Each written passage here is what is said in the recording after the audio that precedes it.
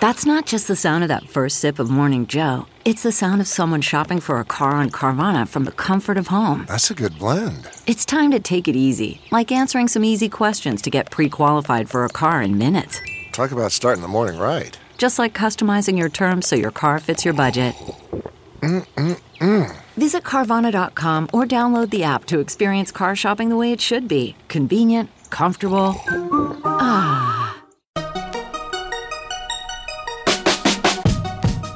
Welcome to the Tech Meme Ride Home for Friday, November 20th, 2020. I'm Brian McCullough. Today, Facebook and Apple are calling each other names again. Privacy thief, monopolist, and why we might see more of this sort of thing in the coming years. Roblox files maybe the most exciting S1 of this IPO batch. Stadia is going to work around the App Store too. Another big milestone crossed for self-driving cars, and of course, the weekend long read suggestions. Here's what you missed today in the world of tech. So another case of mommy and daddy are fighting again. It's just this time a different mommy and daddy are fighting. It's complicated, but it breaks down like this. In an open letter, Apple yesterday defended its decision to delay those IDFA changes in iOS 14 that would block the sort of tracking data ads that Facebook and Google use to follow you around the internet. In that open letter, Apple basically slammed Facebook, quoting 9to5Mac. In a letter sent to the Ranking Digital Rights Organization, Apple's Jane Horvath, Senior Director of Global Privacy, reiterated that the company believes that, quote, privacy is a fundamental human right, end quote. Horvath explains that Apple delayed the App Tracking Transparency ATT feature in an effort to give developers more time to prepare for the changes. The letter also confirms that the App Tracking Transparency feature, which is designed to allow users to disable tracking between different applications, is still coming next year. Once in effect, developers will also be required to ask for permission before tracking a user across apps or websites. Furthermore, Horvath has sharp criticism for Facebook, saying that the social network has made clear that its intent is to, quote, collect as much data as possible on its users, quote. By contrast, Facebook and others have a very different approach to targeting. Not only do they allow the grouping of users into smaller segments, they use detailed data about online browsing activity to target ads. Facebook executives have made clear their intent is to collect as much data as possible across both first and third-party products to develop and monetize detailed profiles of their users, and this disregard for user privacy continues to expand to include more of their products, end quote. On the flip side, Facebook has criticized the App Tracking Transparency feature and said it could cause ad revenue to drop by as much as 40%. Facebook has reportedly met with advertising partners to discuss the impact the change will have on advertising when users have the ability to easily opt out of cross-platform tracking, end quote. And indeed, Facebook was quick to hit back at Apple's open letter, sticking them with the convenient antitrust shiv, quoting Business Insider. Facebook hit back hard in a statement sent to Business Insider, accusing Apple of abusing its dominance to benefit itself. It also accused Apple of sending the letter as a distraction from privacy concerns that emerged last week after a series of Mac computers had difficulties opening apps. Security researcher Jeffrey Paul claimed in a blog this was because macOS has started harvesting data from users. Quote, the truth is Apple has expanded its business into advertising, and through its upcoming iOS 14 changes, is trying to move the free internet into paid apps and services where they profit, Facebook said. As a result, they are using their dominant market position to self-preference their own data collection while making it nearly impossible for their competitors to use the same data. They claim it's about privacy, but it's about profit, the statement read. This is all part of a transformation of Apple's business away from innovative hardware products to data-driven software and media, end quote. There's a part in our discussion on this weekend's bonus episode where Chris Messina suggests that the long sort of détente between the major tech platforms that has held for the most part for the last decade might soon be coming to an end. And I suggested that that might be because all of the virgin territory has been claimed. Everyone has their stakes now. The fences are up. It's a zero-sum game. You can only win now by having a rival lose. Thus, we'll probably see prison yard tactics like this going forward. You hit me with a blunt argument of privacy, I shiv you in the back with the antitrust knife. Torturing metaphors a bit here, but this is the sort of thing I was talking about.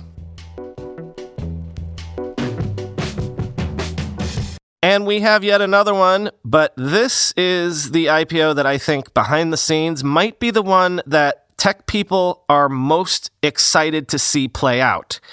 Gaming platform Roblox has filed the S-1 for its IPO, reporting losses of $206 million on $589 million in revenue. But more importantly, they reported 31.1 million daily active users and 22.2 billion engaged hours, i.e.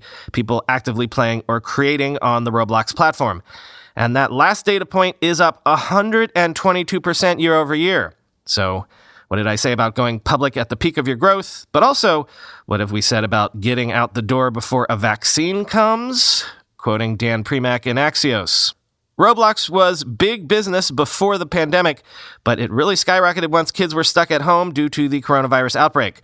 Free cash flow was $292.6 million for the 9-month period in 2020, up from just $6 million in the 2019 period, and $49.5 million for all of 2019 and 2018 combined, end quote. Quoting from TechCrunch.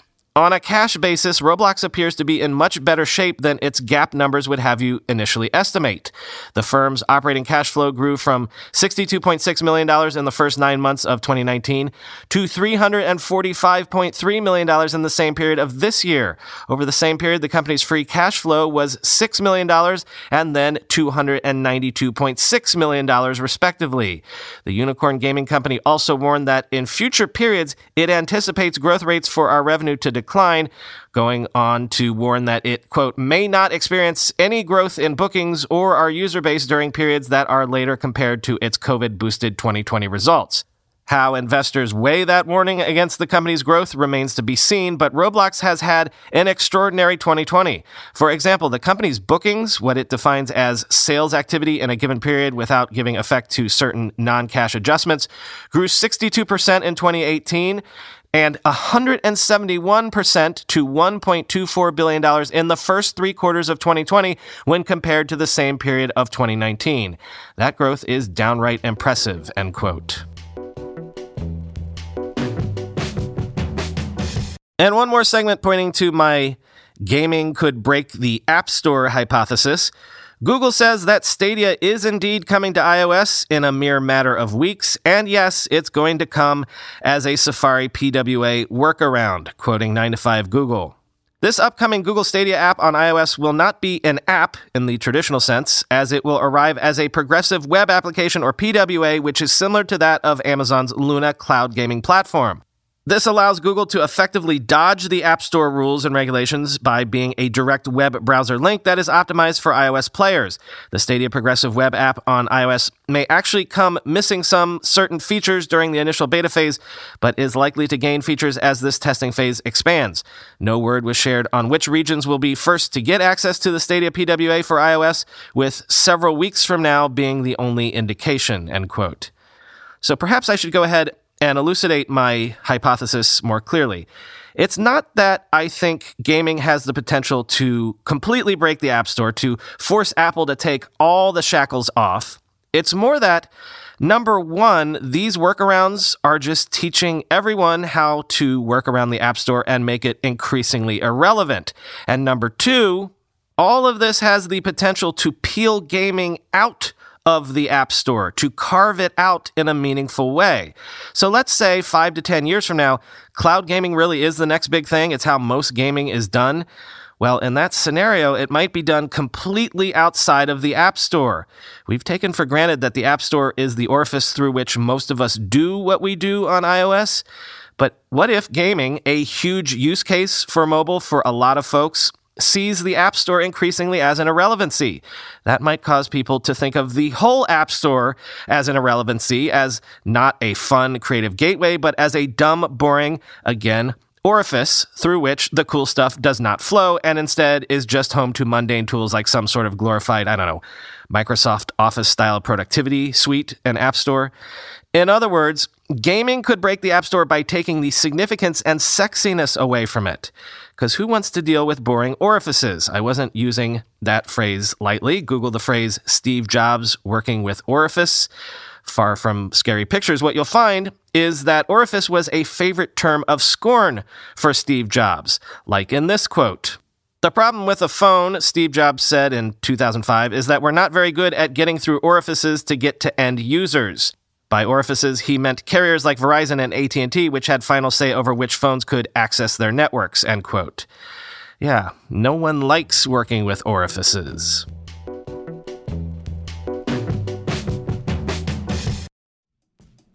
Whenever I need to do financial research for this show, for instance during tech earnings season when I have to analyze how various companies' stocks have been performing, I only ever turn to our sponsor today, Yahoo Finance. For more than 25 years, Yahoo Finance has been the brand behind every great investor. Whether you're a seasoned investor or are looking for that extra guidance, Yahoo Finance gives you all the tools and data you need in one place.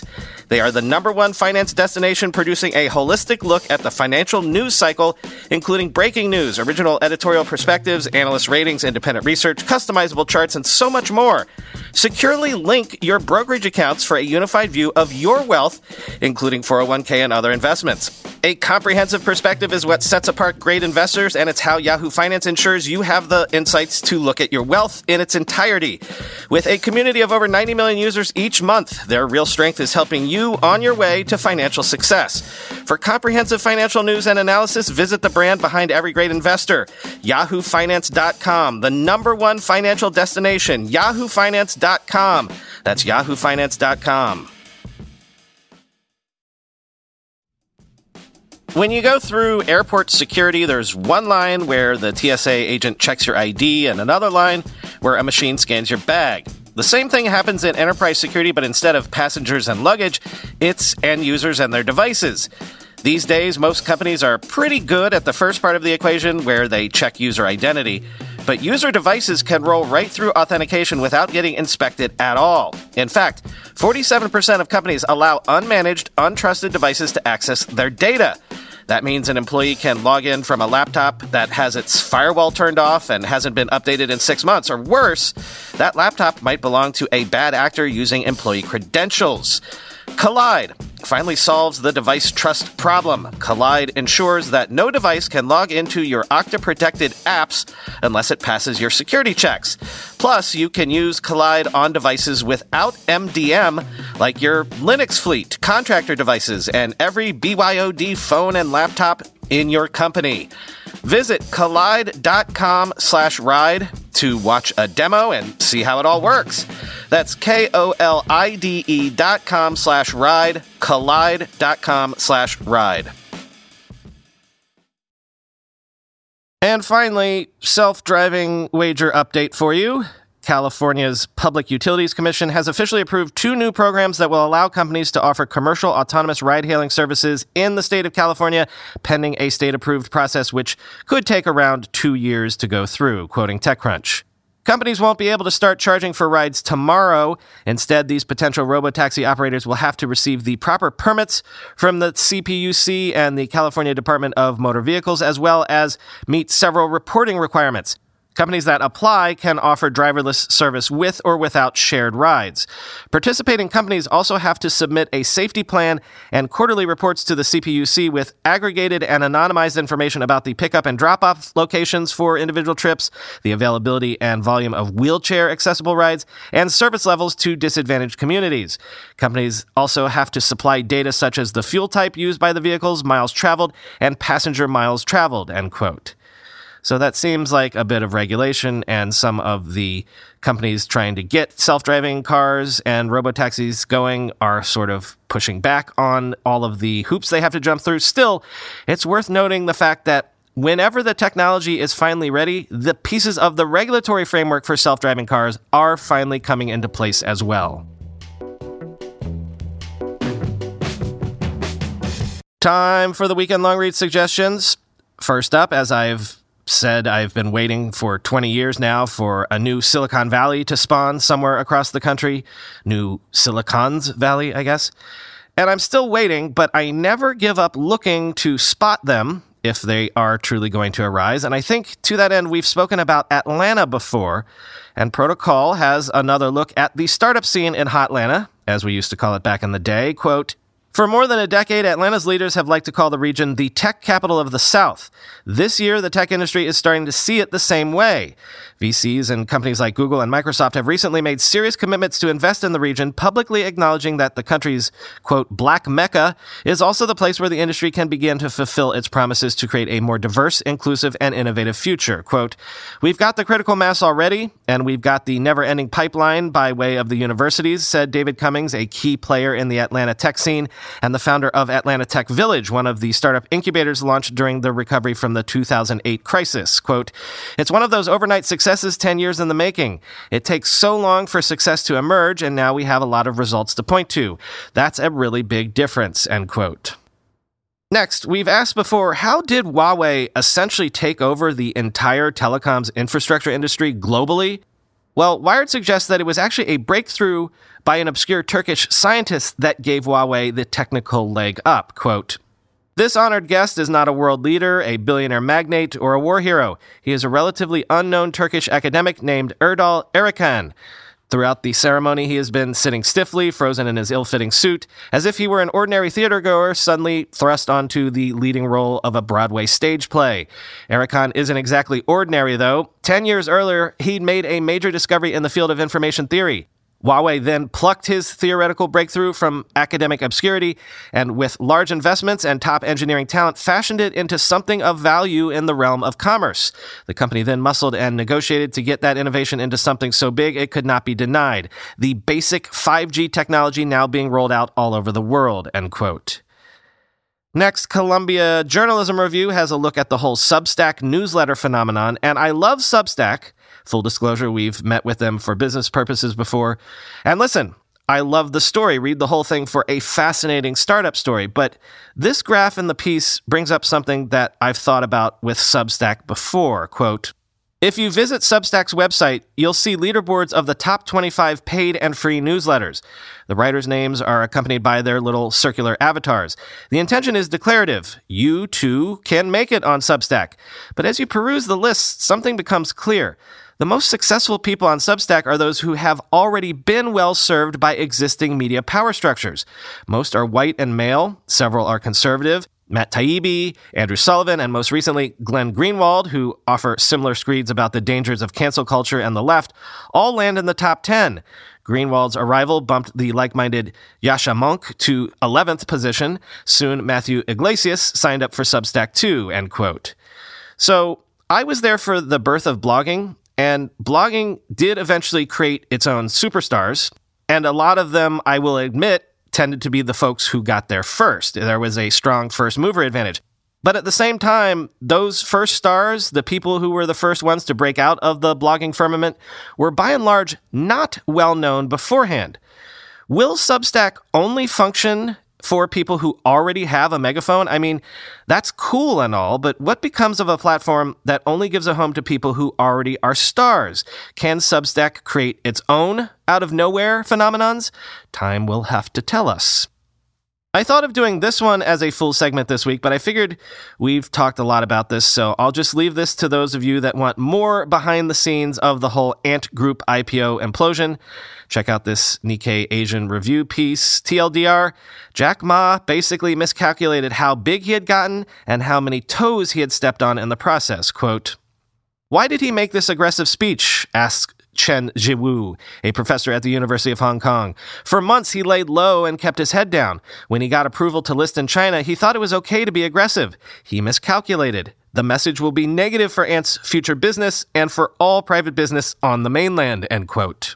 In some ways, the decision to at least postpone, but more likely cancel Ant's listing represents the revenge taken by traditional financial institutions who have long regarded internet finance, known in the industry as fintech, with suspicion and loathing for being able to skirt the same regulations that chain those banks down. This was why Ant had been able to grow so fast. Quote, a big hole in the system allowed Ant to grow into a monster, said the head of Asian economics for one major international bank in Hong Kong with deep connections to the central bank's thinking, end quote. And then a quick, modest proposal from cryptographer Matthew Green, whom I think I have selected for long reads in the past. Helpfully for this one, he wrote a summary of the piece for me, which I'll quote right now. This post is about the situation with Domain Keys Identified Mail, or DKIM, a harmless little spam protocol that has somehow become a monster. My request is simple and can be summarized as follows. Dear Google, would you mind rotating and publishing your DKIM secret keys on a periodic basis? This would make the entire internet quite a bit more secure by removing a strong incentive for criminals to steal and leak emails. The fix would cost you basically nothing and would remove a powerful tool from hands of thieves. That's the short version. Read on for the long, end quote. And finally, speaking of mitigating risks in a digital sense, Jameson Rich has an implanted cardioverter defibrillator, or ICD, installed in his body to prevent heart arrhythmias. The ICD can save his life in a pinch, but the problem is it can also be hacked. Quote, in the past 13 years, these devices have been fully integrated into the so-called Internet of Things, millions of everyday consumer items being programmed for and connected to the Internet. Once connected to the Internet, the devices ease the work of physicians and hospitals who can now manage the device and monitor the patient's condition remotely. Patients are typically charged each time their device sends data to the hospital. Think of it as a subscription for your heart. ICDs are just one increasingly popular medical gadget in a rising sea of clinical and commercial wireless health devices. Whether it is the growing suite of cardiac monitoring devices available at home and on the go, or an Apple Watch outfitted with diagnostic software, we are outsourcing more and more of our health to internet-enabled machines. Having now lived with an ICD for more than 3 years and a pacemaker for the preceding 14, I understand intimately the consequences of being a body paired to the grid. If your smart fridge loses connectivity, maybe your food goes bad a few days early. But if a wireless ICD experiences a failure, the result could be lethal. I am stalked by the fear of the device misfiring and have wondered endlessly whether the documented security risks posed by these devices could end up harming me, end quote.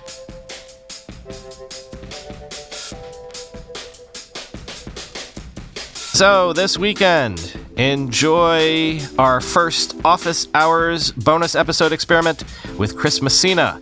I haven't listened back to it yet, but I think we got into some really interesting corners that we've never been able to explore on this show before. Curious for your feedback. Someone start a thread on the subreddit at r/rightHome, and please share your thoughts. Tell me how we can do this better if we do this again. Talk to you on Monday.